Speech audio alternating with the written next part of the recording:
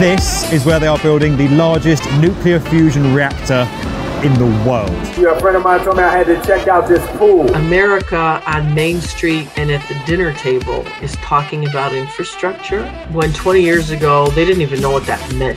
Today, those towers are an astounding display of wealth, prestige, and engineering first. It's impacting everyday Americans. I am against the train the way it's being done right now. New York City housing is a scam. It is a scam.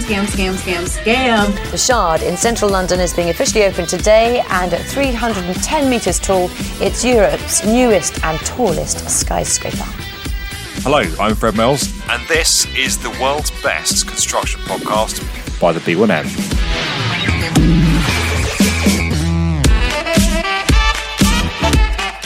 Hello and welcome to your latest episode of the world's best construction podcast. I'm your host Fred, and as always I'm joined by my fellow co-hosts Luke Bly and Liam Marsh. How you doing, guys?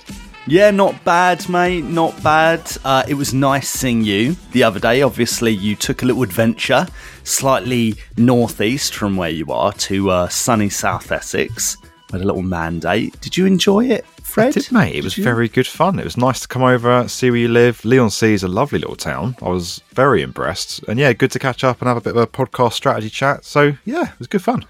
It was great, mate. You know, we were walking down the Broadway and I think Fred knew it was the real deal when there was a cook. You went, there's a cook. Yeah, that's how you know. That's how you know you've made it when there's a cook nearby. We have that in Surrey. Yeah, quite a few cooks around. It is like high-end frozen meals. So I know this sounds really weird, but if you think about like the frozen food stores, they're always kind of like low budget, like Iceland and places like that. You've probably got a place like this in America, I'm sure as well.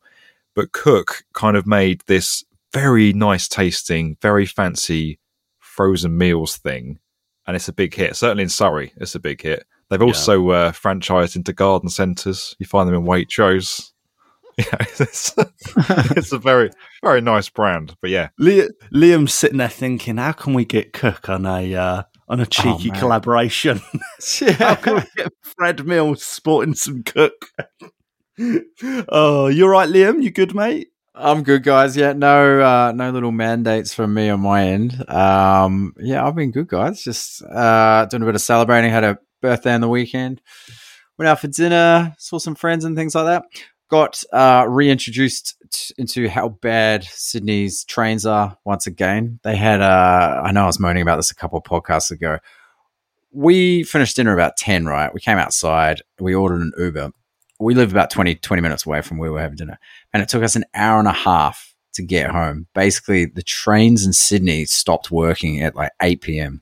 So that forced everyone out onto the streets driving cabs and things like that. But it just shows how bad the rail service is here. It was insane, man. Like an hour and a half to get home. God.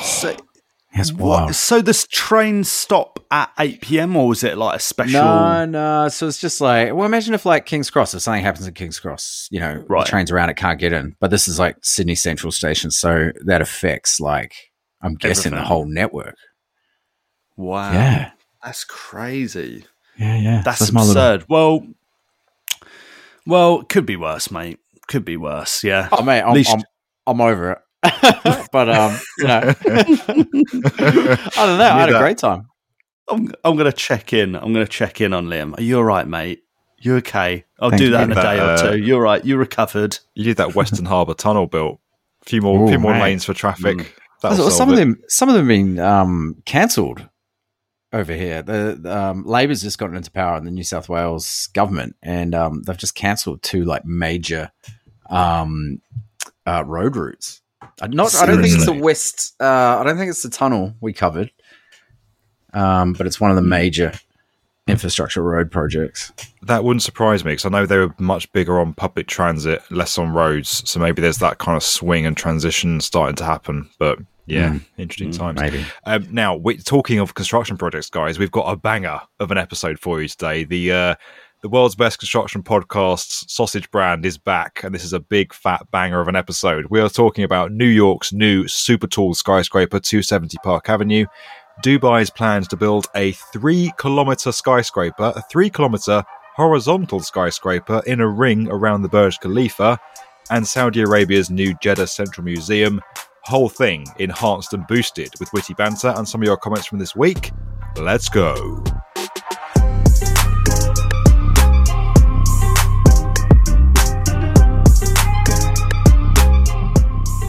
First up this week, we are talking about New York's new super tall skyscraper. Now, this is a very cool video that came out on the B1M yesterday, all about New York's latest super tall skyscraper, currently under construction, the 423-metre 270 Park Avenue. This is beautiful. It's being built at a cost of $3 billion US, and is going to be the new headquarters for banking giant JP Morgan Chase, the kind of firm that can afford a $3 billion new skyscraper. I really like the look of this. It features a classic 1920s New York City stepped-back profile designed by Foster & Partners. Before we get into some of the site background and the context and the engineering, guys, hot takes. Is this building hot or not? Filler or killer? Yes or no? This is killer for sure. Absolutely, mate. I think this could be my new favourite building in New York. Oh. Yeah, said it. Big time. Go on, Liam. How can you have good taste like this in New York, but then you like the walkie-talkie in London? I don't understand. Oh, here he is, mate. I love Fred. It's an icon, mate. I'm never letting it go. I'm never letting it go. Iconic. It is an icon. Yeah, I think we should do next B1M bash at the top of the walkie-talkie now. I'm up for that, because if you're at the top of the walkie-talkie, you can look at London skyline and not see the walkie-talkie. So, touche. Oh, I think 270 Park Avenue, mate, is so ridiculously New York in all the best ways. I don't think it's necessarily perfect, but there's something about it. I am so happy it doesn't have any stupid trees plonked on top of it or on like the little outside bits or the setbacks. And it's just so unapologetically New York. There is something about it that it's not just another glass box. It's not a tower that could be anywhere. It can be in London. It can be in like Dubai or something. It's New York. And that's as well. That's what I got from the video, is that this is very much like a return to form. This is like, almost, and it's not a skinny skyscraper either. Like we've had so many skinny scrapers in New York over the last few years. This really does feel like a homecoming. So I am actually, I'm a massive fan. The proportions are a bit weird. The pattern's sometimes a bit weird, but yeah, I'm a massive fan, Fred. Yeah, you're right. It is the quintessential New York skyscraper. They've kind of tried to create the classic New York skyscraper, but modernized for the 21st century. The thing about this not being skinny and being a lot wider, it comes from how the context it's risen from, which I'm going to talk to you about in a minute. Because as you know, I can't go outside of the Fred Mills planned conversation route. I always have a long answer, so I have to tell you things in the order with the full context.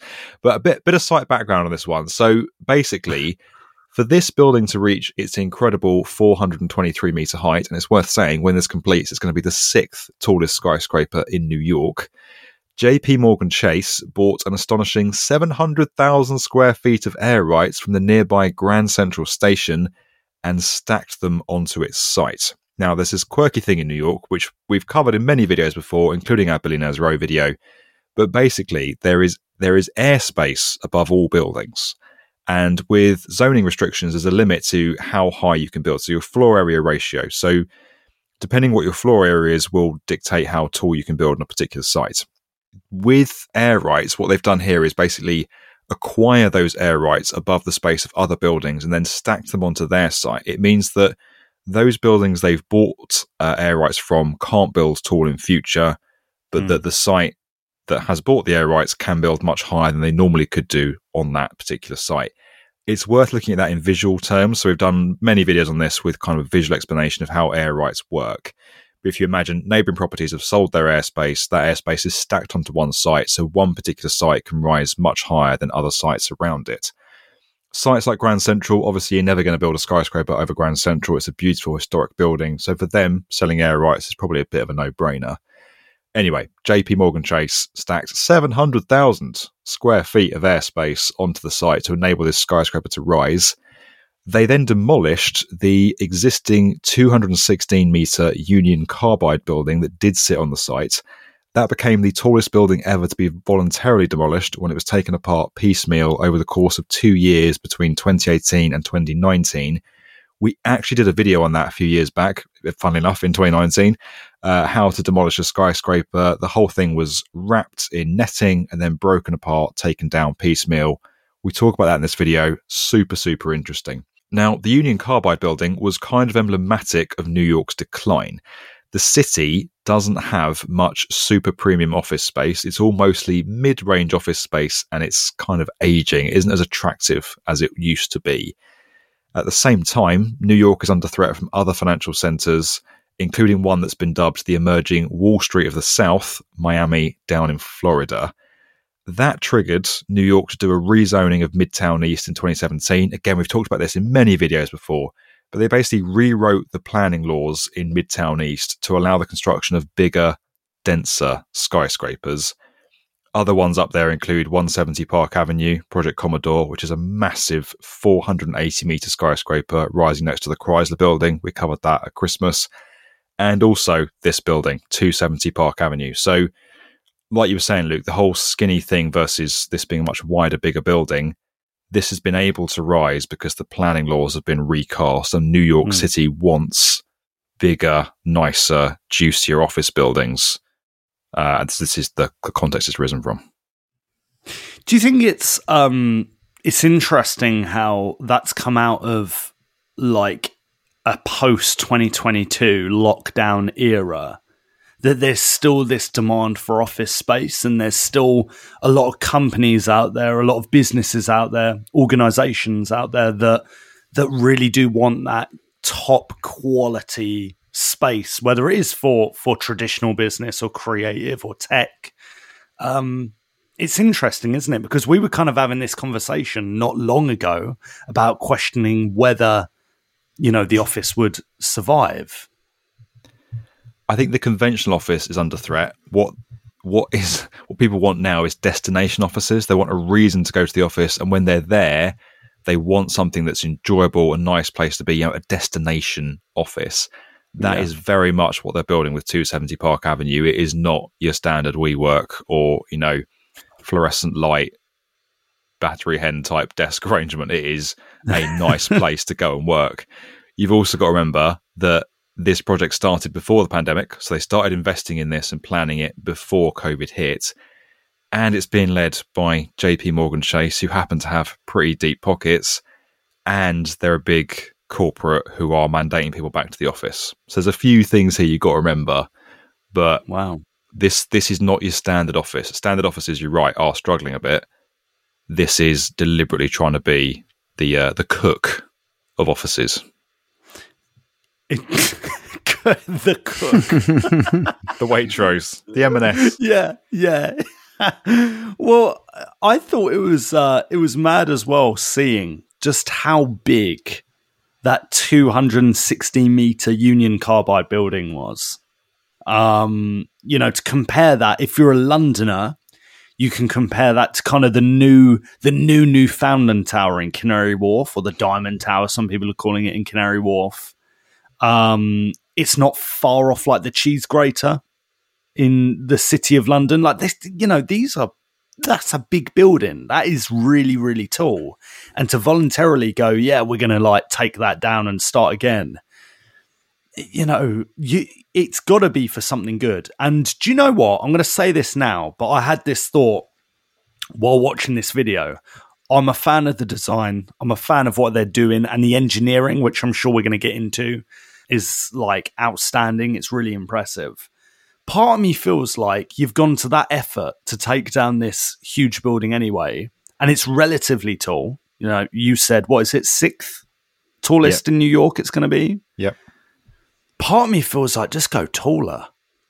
Do you know what I mean? If we're doing New York, let's do it. Let's do it properly. Maybe even consider building the next, I don't know, like tallest building in the world or tallest in North America. Just something, just a bit more. There'll be a calculation though, like there's a business case around how much it costs to build the floor space versus how much you can let it for and earn back. And it's completely different with commercial office space than it is to high-end residential apartments. Because high-end residential apartments are smaller, they're smaller buildings, but you sell them for a lot more money, whereas office space is a lot cheaper compared to a $100 million apartment. Not quite $1 billion yet, although give New York a few years, I'm sure we'll get there. So there's a business case to it. It's not just build as high as you can. As fun as that would be. It's nearly twice the size of their current head office. Their current head office has 47 floors and it's about 230 meters high. So they've literally almost doubled it. Wow, that's big crazy. Change, eh? That is crazy. And do you think this is it a bit like a lot of other banks or who else is it like at the moment? I think there's a few places up London that are like this. They've basically got offices scattered across different buildings and they're centralizing it into one building where they don't want it to be all over the place. Do you know about that, Fred, or is that not? That's not. I imagine there's a bit of that going on. As Liam said, this is an enormous structure. I think it's nice to see. That people are really struggling with their energy bills at the minute, and the cost of living around the world. Inflation's hitting a lot of economies, so it's really nice to see. Banks doing stuff really conservatively and investing their profits into helping people. It's nice. I mean, this is kind of chump change to them, is it not? 3 billion. I don't know. Yeah. Well, I mean. The largest banks in the world. They're getting an asset, mate. They're getting an asset out of this, and this is a meaty asset, isn't it? They are getting an asset. They're getting a massive, big landmark office building in the middle of the financial centre of the world. So it is a big investment.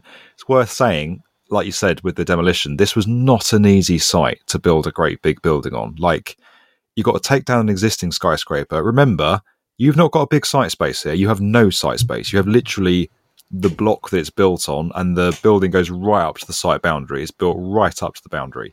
So you've got to wrap that, demolish it internally, inside on itself. You've got to take away all that rubble away from site, often at night or at quieter times. That is a difficult thing to do.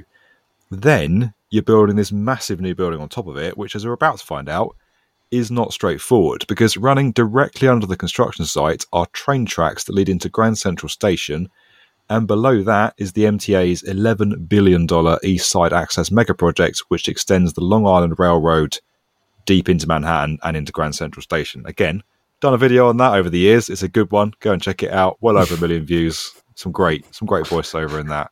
Do go and have a look. Who did it? Oh, I think it was this guy called Fred Mills or something. Oh, right, yeah. Okay. Yeah, it was me, mate. It wasn't anyone else special that we got in. Now, as you all know from the Leaning Tower episode that we did a few weeks back, the Leaning Tower of New York, for a building this size, the standard approach would be to drill down and put piles deep into high-quality bedrock or create shallower but wider pile foundations. Now, as I just said, there are 2 big subway lines running directly underneath the ground floor, so that wasn't possible. Basically, for this tower to get planning permission in the first place, it had to create a new public plaza at street level. So the city said, yes, we're going to approve your great big shiny banking office building, but you've got to build some new public space at street level and make a contribution to making the city nicer. Foster and Partners saw that as a way of killing 2 birds with 1 stone. So 270 Park basically reuses most of the former tower's foundations, but because this building is like twice as tall, they had to be upgraded. So there are basically these shear walls that run down from the site, down between the subway lines, and then under that they added new pile foundations to take it down into deep bedrock. So basically the building transfers its weight down through these shear walls, these vertical shear walls, down through the gaps in the railway tracks and down into the bedrock underneath. They upgraded all that with new piles. And then the ground floor of the building was raised up onto this kind of tabletop structure. So it's got these dramatic V-shaped columns at street level, which help minimize the building's footprint on the ground. So the building is nice and wide, and then it kind of tapers in really dramatically at ground level to minimize how much space it takes up. And that helps create a nice, open public space. those V-shaped columns transfer the whole weight of the skyscraper down onto those shear walls, down through the subway lines, and down onto New York's nice, solid bedrock. Just getting the foundations for this thing built was incredible. What do you guys make of all this? I love the public realm, mate. I love it. You know, the setback, the way it just...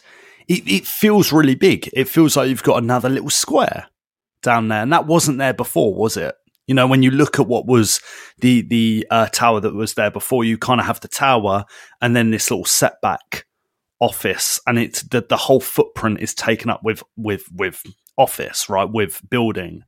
And now we've got a bigger building here, a taller building here. I think it's just a testament to construction that the actual ground level is more spacious, it's more green, and it just seems more welcoming, and it seems more modern. I think that's one of the only things in New York is when you go to New York, sometimes it does feel like everything is closing in on you, and the only space is like the really wide roads, you know, which isn't pedestrian friendly, you know. So sometimes when you're walking around Manhattan, there is an odd feeling compared to even other cities in America or other cities, particularly in Europe. But this is a tremendous, mate. Absolutely tremendous. Really, really, really clever design, isn't it? Two birds, one stone. Like you said, mate, come on. It's so clever the way they're still using the same the foundations and the same. It's crazy. It's quite a clever tactic when city authorities use developers and use planning laws as a way to improve the city when they wouldn't necessarily have the funds to do that themselves. So they say, look, yes, you can build your great new high-end luxury residential development or your banking headquarters, which granted isn't so great for the city. But to do that, we need you to make a contribution to upgrading the nearby subway station, to upgrading public space, to improving the business in some way. So improving the city in some way. As we saw in the Billionaires Row video, sometimes that gets watered down. Sometimes those contributions are small and happen miles and miles away from where the actual development is. But most of the time it happens in and around the building.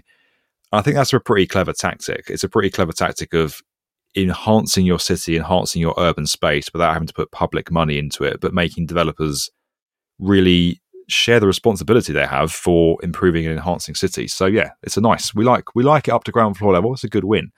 Basically, from foundations upwards, it was much more straightforward than it was below ground. Tower steel frames started to rise on those foundations that I described, and at each level, they laid these steel floor sheets out across the steel beams, and then concrete's poured on top of them, forming the floor slabs. They're doing that at the minute. It's cracking away. It's starting to poke its head above the other buildings now, and starting to make its mark on the skyline, which is very, very cool. And then the tower's elevator and service cores are rising up through the frame. And that whole process basically is continuing all the way up to the top of the tower, with the cladding following on behind, and then the internal fit out, the electrics, the services, the office fit out, all following on behind that.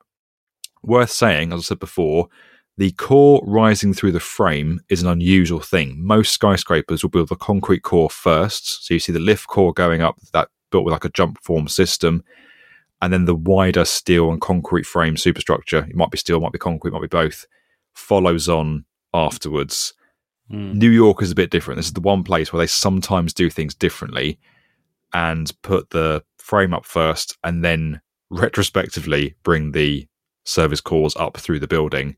That all goes back to the steelworkers' unions wanting their own space without other trades in the way. So think back to the classic, people walking along steel beams, the New York steelworkers having their lunch on the beam. That's what it all comes from. They're up there on their own. No one else is up there yet. They've got their own space.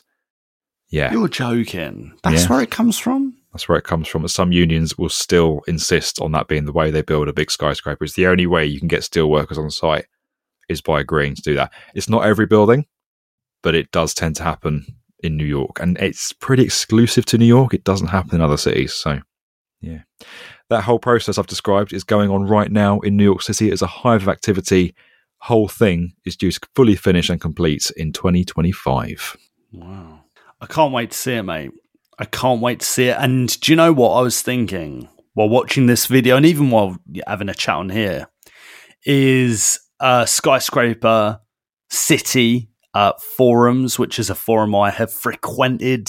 Love it. For 10 years, actually. 10 years, I think, like this month, which is slightly depressing. That is going to be popping with a project like this. It's the perfect project that people love to keep just tabs on. They like to see updates on. There is something exciting about a tower like this. And it's more exciting than, I think, from my perspective, something like Hudson Yards. It's not just another skyscraper that looks run of the mill. There is immense engineering going on. There's immense design going on. So I'm crazy excited to see this rise. Really, I love it. It's got a difficult site. It's got a difficult brief. It's trying to create fancy office space in a rezoned area. It's trying to be sustainable. It's trying to do all the things you have to do in a modern day office building. But they've still kept, Foster and Partners have still kept that classic New York skyscraper look and feel. This couldn't go in any other city. It has to go in New York. It's just awesome. Another interesting little factoid for you. It is the tallest New York skyscraper powered purely by electricity. That is being supplied by a hydroelectric power station in upstate New York. So it's all coming, I don't know how it gets there, Bluetooth probably, airdropped down into the city and is being used to run the skyscraper. Big focus on wellness too, as we say in the video. So new age guru Deepak Chopra, who I hadn't heard of before, but people on the team knew, is a consultant on the project, and he's into making this kind of very happy, zen-like, wellness-focused environment for our lovely bankers. What was the thing with the air conditioning? How the airflow comes in and goes through, is pushed through the building? Yeah, so it's got this natural ventilation system. Obviously, there is an air conditioning system as well. There's mechanical ventilation, but it uses it's the way the building is designed. It uses a stacked system which will naturally draw in air from the lower levels, flush them through the building, and then out the top of the building, and that creates a very nice, clear, It's more sustainable because you're relying less on air conditioning and mechanical systems, electrical systems, and more on natural ventilation. So it's impressive, isn't it? There isn't much going on in this tower that isn't impressive. I don't think. Even I'm a little bit skeptical about it, but even getting in a guru to what's he helping out with, like the interiors or something, or like he strikes me as one of those consultants that has a very big bill and no one can really put their finger on what he does. Do you know what I mean? I thought the exact same thing. I was like, how much is this geezer getting paid? Like, he's earning. I mean, I should say, earning bank. Just conscious of a little defamation lawsuit, I should say, I don't know anything about this guy. I'm sure he's lovely. I'm sure he's very good at what he does. What's his name? Deepak Chopra. Okay. He seems to be famous. Well, he's certainly well known. So, yeah. It's just that's the one where I'm like, okay, that's a bit random. Get him in, go on. I wonder if it's a sales thing. They're like, oh yeah, this famous wellness guru helped us design this building, so they can sort of say that in the marketing, Marketing, mate. Yeah, it's a good little label. Yeah. If I had to find something wrong with this building for balance, I'm struggling. I'm scraping here, right? Go on. The renders look very, very beautiful. This bronze facade and everything, it looks very, very nice. I really hope it does look as good as that and doesn't get watered down. I would also say that it's very big. It's very imposing. I like the way it steps back as it rises, but it is a big boy. And it's a girthy boy, isn't it? Yeah. It's going to have an impact on the skyline. And I hope it's a positive one, not a negative one. I think most of the girth, mate, is being covered up by its neighbours. Yeah, and then as it rises, it gets slimmer, doesn't it? So we're still talking about 270 Park Avenue. Yeah, we're still talking about 270 Park Avenue, mate. Okay, Come cool. on. I just got a bit lost in the metaphor. Yeah, I know what you're like, Mr. Mills. I don't know. I'm a fan. Even bits where I'm like, part of me is bothered by the kind of the way the shape, the square shape on the side, the diamond shape on the side changes shape and proportion at every level. Part of me is like, oh, isn't there a way to keep it the same? But it's part of the design, isn't it? It's part of the design. Yeah, I'm happy, mate. I'm really happy with everything about this. And the video was exceptional. Really, really good. And I like that whenever there's like film references and stuff. What did we see? Was it Taxi Driver? Robert De Niro? It's worth saying Jim Casey is like the king of that. Jim Casey's the guy that edited this. He works with Ian Parkin, who's our content producer. It's just awesome. That intro, my God, the effort that has gone into that intro. Jim is an incredibly talented man. It's an honour to have him on our team. So yeah, I agree. Hero, mate. Hero. Yeah. Let us know what you think about this one, guys. This is obviously a big, new, impressive, very big, very tall skyscraper rising on the New York skyline. What do you think of it? Would you go there? Would you work there? Obviously, you have to be part of JP Morgan Chase to work there, but hypothetically, would you work there? Have we got our comments right? Are you on board with it? What do you think of the wellness guru? Do you know him? Is he worth the money? Let us know. podcast@theb1m.com.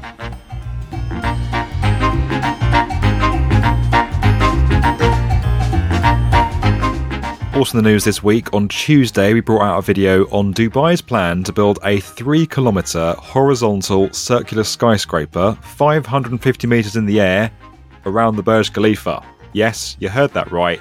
This is absolutely crazy. When I say Dubai's plan, it's not actually been put forward by Dubai or the state in any way. It's an architectural studio called Zanera who've put out these renders, put together this concept for what's called the Downtown Dubai Circle, or the Dubai Downtown Circle. I forget, it's something like that, Dubai Downtown Circle, as a conversation starter for how we manage density in our cities. So this is unbelievable, right? You would not believe what these renders look like. For those of you listening on audio medium, let me describe it to you briefly. You have got 5 towers rising 550 metres into the air. That is a big skyscraper by any measure. Think Merdeka PMB, the world's second tallest building, the roof line. Think One World Trade Center. The towers are that big. And then on top of those towers, you've sat a 3-kilometre circular horizontal skyscraper that is 5 stories tall, completely encircling the Burj Khalifa. Within that, they say there's going to be this linear park which runs the whole way round. Think of the High Line. If you forgot where you started, you might just keep going round and round forever.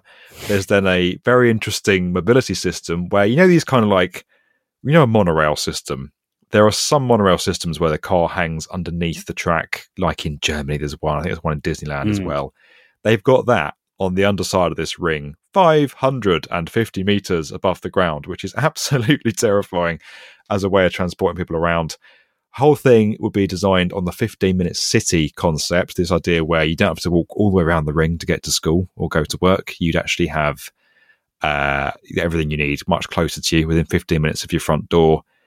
And they also lean into this concept of people wanting to move through horizontal planes. People are much happier, much more efficient when they move horizontally through cities rather than vertically. So obviously once you get up there in the lift, you've got the ability to kind of live up in the sky and get new public space that you wouldn't have at ground level by creating a horizontal skyscraper that oversails other stuff.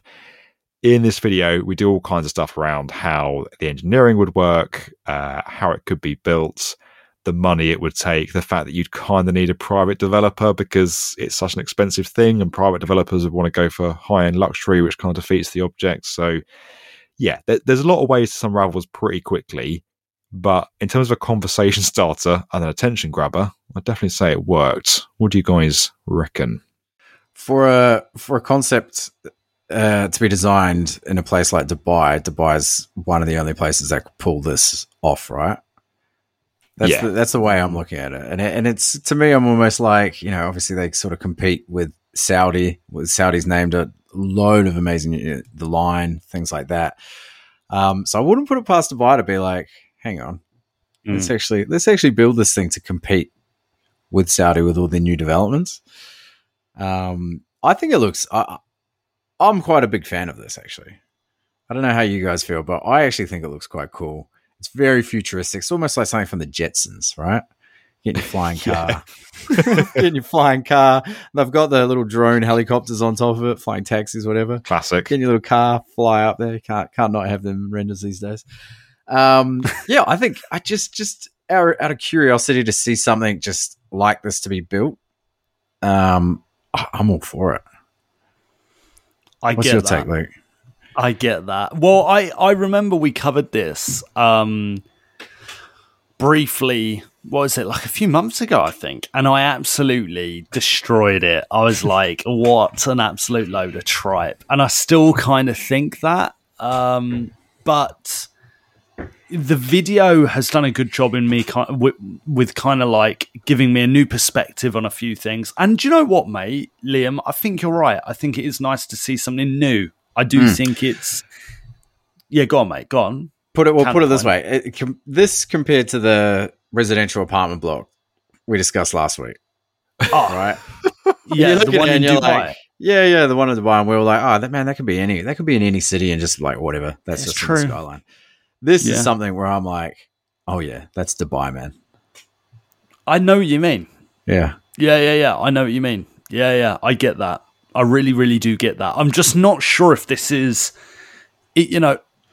if we're talking hypothetically about like, the competition between like Dubai or the UAE and Saudi, which I do think is there, like between a lot of the Gulf states or Arab states, for like tourism, I'm just not sure if this is it. I'm not sure if this is competition, is a huge building on stilts that moves people horizontally. That's the selling point. Oh yeah, you move horizontally. Is that competition for a ski resort built in the middle of the desert, or the line? I don't think it is. I think it's like a poor man's line. But I think Dubai has the tourism already, right? So it's just adding 100%. To that layer of Dubai is insane, right? Because you've got Saudi and it doesn't really have that tourism, nothing compared to Dubai, right? So I think this would just add that extra layer, that extra, special thing to the sort of magic about Dubai, right? Maybe. I'm listening to you, and I like the video. The video is really well produced, and the video starts out with you got that beautiful twin sun scene from Star Wars there. So I was like, look, did someone put that there on purpose to try and sell me on this? Go on, mate. You're going to say someone else. Go on. No, I was just going to say, mate, it's a world first, isn't it? True. This type of building. A complete circular skyscraper, essentially. Yeah, we've had lines, we've had cubes, we've had ski resorts in the desert. Now they're like, oh, right, just right, triangle, no, rectangle, no, let's go circle, put a circle. Like, it is, as we said in the video, there isn't really a business case for building something like this. A private developer couldn't build this because it would be so expensive that you'd have to sell the space at the top for so much money to make your money back. And that kind of defeats the whole object of it. They know that the architects didn't think that far. It's a conversation starter. I get that, but it would, for something like this to be built, would require a national government to back it and pour billions in to make it happen, in order to create a landmark that attracts people, that puts the city on the map and drives tourism. Dubai's already done that. It doesn't need another one of these projects. It's already got the Burj Khalifa and the world's tallest hotel and the world's deepest pool and the islands and the Palm and the Atlantis, and it goes on and on and on. They don't need to spend inordinate amounts of money building an engineering, what is an incredibly challenging engineering structure around the Burj Khalifa. I don't think. What was that thing? That tower. I won't say skyscraper, but the tower that was meant to compete with the Jeddah Tower in Dubai. What was that called again? Dubai Creek Tower, which is a good shout, mate, because it's not a skyscraper because less than 50% of its height is habitable. Good point. Yeah. Cheers, it was an observation tower that was going to be the world's tallest man-made structure, and it was going to just beat Jeddah Tower. I think it's going to be 1.3 kilometers high, which is pretty terrifying. Yeah, they started building it and then paused it. I actually really liked that, and I liked that it was kind of anchored by cables. This like beautiful cabled like pattern. I was like, mate, that looks incredible. Do you think, right? Again, a lot of this is hypothetical, isn't it? But that's kind of the point of this video. Do you think if Dubai or the UAE were to put investment into either of those projects, which one do you think they're leaning more would lean more toward realistically? This like circle skyscraper thing being built in downtown, or the Dubai Creek Tower? the tallest man-made structure in the world, what would you go for? They both present enormous engineering challenges, and I should say the circle, again, just to reiterate, the circle is a concept dreamed up by an architectural practice. The Dubai Creek Tower was a government-backed thing that actually started construction. They put foundations in, work began. I think Dubai Creek Tower's got more chance of happening. It's more aligned to stuff that mankind has built before. Yeah. See, with this circle thing, I hear what you're saying, Liam. I hear the video. I can't help but think, what's the point? Like, what's the point? It's just... I think just because it's cool, mate. It's a lot of money. I'm just like, it's cool. It's cool. I feel like it should have like I feel like it should like rotate or something like that. You know when you have those like circular buildings. I think there's one in Sydney. The restaurant like rotates. I thought they closed a lot of them.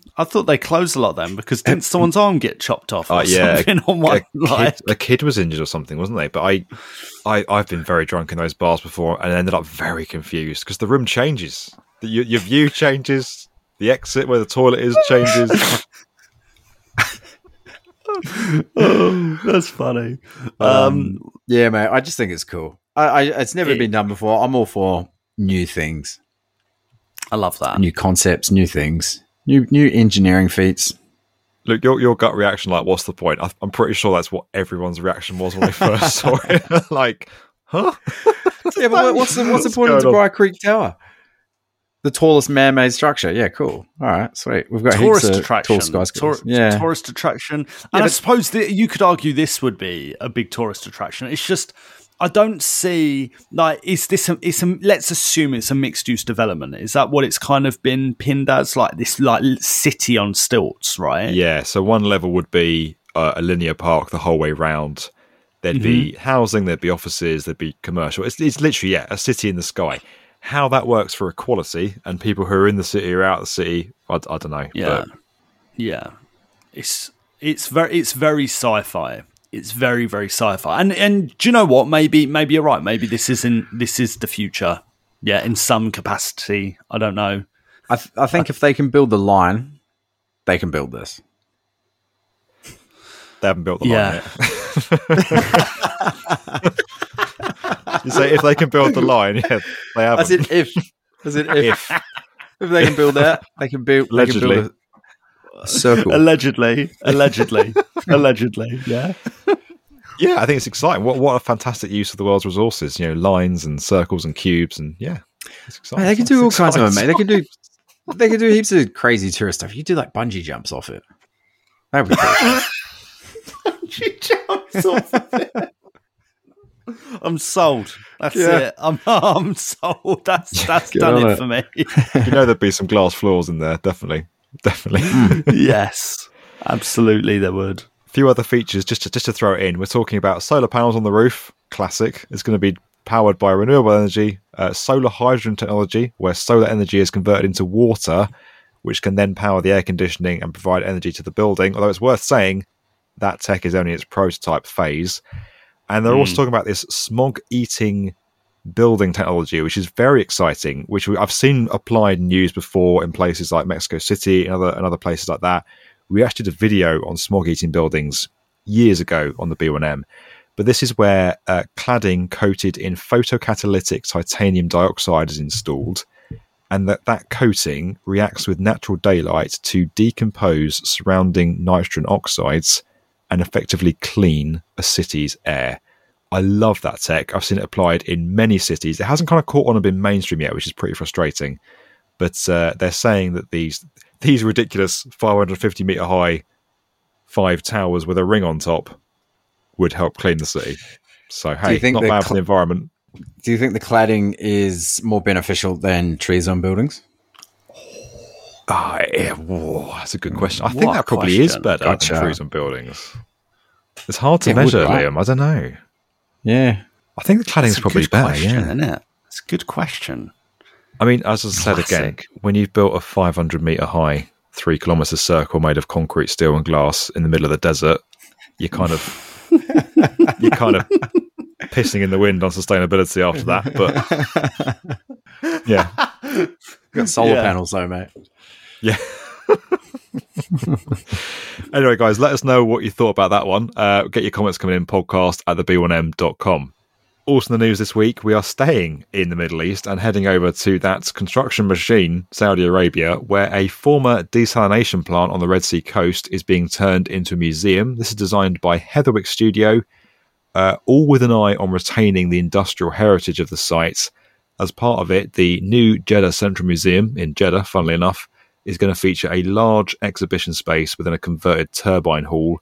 Not many renders on this, but what's been put out looks very interesting. There's this kind of souk or market for creators being built in the middle. There's a community focus to it, which is nice. It's a very kind of European Saudi Arabian project, I have to say. There's a lot of niceness to this, a lot of things that feel familiar to the West. Project forms part of a wider scheme to rejuvenate the industrial area of the city's waterfront. Design's been released, construction starting soon. I taking aside the fact that it's Saudi Arabia and there's all the context we've got to talk about there, I quite like the look of this. I like a big factory being converted to a cultural museum, and some of the spaces and investment they're making and the way they're retaining the heritage, I think is pretty nice. Good job, Heatherwick. Mm-hmm. I agree. That's all I've got. No, I agree, mate. I think it's like it must be like a London thing. You love the old with the new. Yeah. Right. It's just, it looks very, that could fit in London, in my opinion. I'll say it again, a very, very Battersea Power Station. It is very Battersea Similar Power to the BBC Station, building. Yeah. Maybe they've seen our video on Battersea and gone, oh, do you know what? We could have a bit of that at the Red Sea instead. I like it. I like that, it's not just destroying more buildings and erecting new ones. Yeah, I think it's decent. It doesn't blow me away. If I'm being honest, I don't think there's much of the site that looks that much like a factory or industrial, other than the chimneys and like the canisters. Other than that, it looks like everything's pretty much been built from scratch. But again, in principle, I think it's a decent little idea. But yeah, the little square with for the artists, for the creatives, the circuit, the market. Again, great idea. I just hope that there are artists and creatives that are willing to do it there, because I don't know, Saudi Arabia. I know we could say 1,000,001 things about Saudi Arabia. It doesn't strike me as a creative or artistic place in that sense. Yeah, historically, of course, it's had incredible art and design, but can everyday people just like rock up and go, here you go, like here's my paintings, and what kind of people would be allowed to do that? I don't know. It seems a little bit left field for me, actually. Yeah, there's not a lot of detail in the renders or the stuff that's come out so far, but I think it's nice that this does feel like a very different Saudi project, and I think that's the Heatherwick angle a bit. Heatherwick's thoughts and design and thinking around what they've done in other cities and bringing that over to the Middle East. I haven't really seen a scheme that does something like this before. Looks quite exciting. As you say, it feels like a nice nod. It just depends who gets to be part of that. Heatherwick in the past has been part of Little Island, which is a really nice public space in New York. Hudson Yards, Coal Drops Yards in London. Those are very sort of high-end public spaces that have very high-end shops, and the kind of physical activations and exhibitions you get on the ground there are always for quite wealthy brands like Peloton or Ferrero Rocher or stuff like that. Or there's like a Ferrero Rocher event. It's like it just all feels very Ferrero Rocher, Peloton, and Ferrero Rocher. You know what I mean? It's like, well, yeah, we'll have this little thing going on in the square, but it's like a high-end artist has put their art down for the day, and it doesn't. I don't know. It's not quite as authentic as it could be. Yeah, it's not organic, is it? Always. No, I know what you mean. Yeah. But no, decent. I'll say this is decent. Not. In a few weeks' time, I probably won't remember it though. Yeah. I don't think that's that harsh. We talk about a lot of stuff. Yeah, we do, mate. We do. I think in a couple months, new renders come out. I think a few more close-ups would help. A few more detailed images would go a long way. Yeah, there you go. On, if you're listening, Tom Heatherwick, a few more close-ups. Yeah, that's our feedback. It's decent. We're probably going to forget it in a few weeks, mate. So some close-ups, some juicier renders. Flying cars. That's accuracy. Yeah, flying cars. Yeah. Stick some trees on it, mate. Add some drones. Stick some. We had to balance out the Dubai Circle and a massive New York skyscraper with something a bit more modest from Saudi. So there you go. Yeah. Let us know what you think, guys. Get your emails coming in. You know the email address by now. I'm not going to say it again because you know it. I say it like 5 times in episodes. If you don't know it by now, then hey, we don't want you listening. Talking of inbox, Luke, who has slid into the DMs? We've got a few emails, mate. We've got a few emails and a nice review. Here's an email from Roland Olsen. He says, "You had me at Prince Albert. Long-time YouTube watcher, long-time YouTube watcher. First episode I listened to was the Prince Albert episode, and I subscribed straight away. That was his first episode. First episode. He goes, I live in Brisbane, Australia, future Olympic city, as our mayor keeps constantly reminding us. We have some tunnelling going on, lovely TBMs, heaps of other bridges, and a metro project that is actually just a bus and a history of bad floods. Nothing to make an episode on, but still enjoyable for me to see as I drive to work. Love the witty banter and groovy intro music. Rolly. Whatever. Roland, cheers, mate. Oh, what a nice email.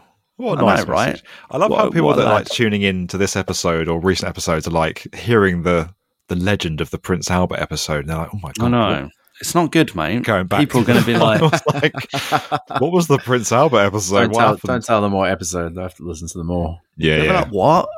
Yeah. It was either episode 5, 10, 28, 31, 27, 15. Yeah, one of them. Right. Another email. Antwerp office building. This is titled, and it's from Hunter Holder. He says, "Hello, team. Love the podcast and you lads. Listening to episode 35. However, I'll have to disagree on the Antwerp office building. Architecture should serve at least 2 things. 1, the people who will be using it, and 2, the people and environment around it. Unfortunately, this structure does neither of these things. It's not a well-structured office building, and it's also eye-catching but ugly and not built to last. It seems the architect's primary aim was to serve their own ego as a last hurrah. Looking at it on top of the original building, it gives me the feeling of either a cancerous tumour or a parasite. It may be Instagrammable, but long term, I believe Europe and other continents should focus on buildings that will last both physically and aesthetically and serve people and planet. The trend of throwaway, ego-driven design is unsustainable for our future. Hunter." I mean, pretty mild opinion there. What do you reckon? What do you reckon? Obviously, we chatted all week about this. The other week we chatted about this, didn't we? So we're not going to like dive too deep into it, but I think it's a decent response. I don't think it's necessarily wrong. It's got some good points. It's got some really good points. Yeah, Fred, what do you reckon, mate? He needs to stop having such mild opinions, doesn't he? He needs to like just say what he thinks, put it out there. Yeah, If you listen carefully, you can hear Zahadid Architects crossing Hunter off their Christmas card list. Like he's not anymore. I think it's bang on. Like if you look at the comments in that video, it's a Marmite building. Like either people absolutely love it, or they loathe it. And Hunter is clearly in the latter category. Hey, yeah, it got people talking. It's a landmark building. Let's put it on the map. It's true. I like the comment about people. I think sometimes it's easy to lose sight of that, myself included, that it's essentially buildings are just for people. Yeah, and I don't want to oversimplify it, but maybe we do lose sight of that. Maybe we do forget that sometimes. So, yeah, no, appreciate that though, Hunter, mate. And to be honest, within reason, we welcome most opinions, don't we? Always, unless they're about us or the podcast music. We won't accept any kind of negative feedback when it comes to that. Yeah, we don't read that out. Okay, last but not least, and this is the last one. This is an Apple Podcast review, 5 stars from Brandy. I think it's Brandy or Bran space D from Canada. They say, I passed a class in university because of these guys. Saying a podcast is educational might be a bit redundant, but the conversations talked about on this podcast, the knowledge and atmosphere contributed to my interest in and probably are the main reason I'm passing my construction and architectural classes. So thanks, lads. Isn't that amazing? That's amazing. Brandy. It's concerning. Right, however. It's concerning. Yeah. And is it? Nice. Yeah, I worry that people are putting their education on me, Luke, and Liam. But anyway, I mean, you can put it on Fred. I don't know about me and Luke. Yeah, don't put it on us. Don't put it on me. Don't put it on us. Where's your source for this quote in your essay? Oh, it was Liam Marsh on the world's best construction podcast. Do not quote me ever. Yeah, he said about this big circle project in Dubai that we're going to be able to bungee jump off of it. It's going to be a big source of tourism to Dubai. Some history students rotating. Write the history of Prince Albert. And they're quoting Liam Marsh and his banana down a beach. Yeah, eating his banana, locking eyes with someone. Wow. Banana free over here, mate. There we go. That's everything. That's everything, Fred. That's all the mail we got this week. But some really lovely messages. So keep sending them in, guys, and keep doing your reviews on Apple, on Spotify. We see everyone and we appreciate everyone. So cheers. Yeah, we really, really appreciate it, guys. It helps us grow the podcast, which is important. We're on a nice journey. We're enjoying the journey, and your feedback is all the encouragement we need. We read all the messages and all the emails. So get them coming in. podcast@theb1m.com. How's this episode been for you guys? I've enjoyed this episode. It's been fun. It's been a classic, mate. It's been a classic. Vintage world's best construction podcast. Yeah. Vintage. Anything to add, Liam? Just kind of gone quiet. No, mate. Yeah, I was just letting you guys chat. It's good. Had a great time. I have this thing, right? My partner always says to me, when I'm being sincere, my partner's like, I feel like you're being sarcastic. So whenever I'm serious and trying to be like, yeah, it was great. It's just like, you guys are looking at me like, are you taking the piss? Are you joking? I'm like, I'm genuinely had a good time on this episode. I can tell it comes across in your voice like loud and clear. I can tell what a great time you've had. Nah, it's been great. It's been a really good time. Guys, get your messages coming in. We want to know from you what your favourite episode's been so far. What do you like about the podcast? What would you change about the podcast? Send your feedback in. We will read the good bits out on air. The other bits we'll just take away and search our souls and feel sad about and quietly hate on you. Thanks for listening, guys. We'll see you next week.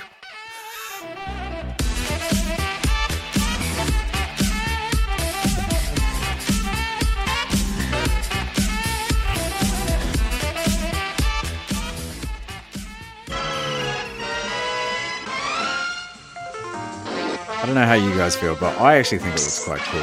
It's very futuristic. It's almost like something from the Jetsons, right? Getting your flying car. Getting your flying car. They've got the little drone helicopters on top of it, flying taxis, whatever. Classic. Getting your little car, fly up there. Can't not have them renders these days.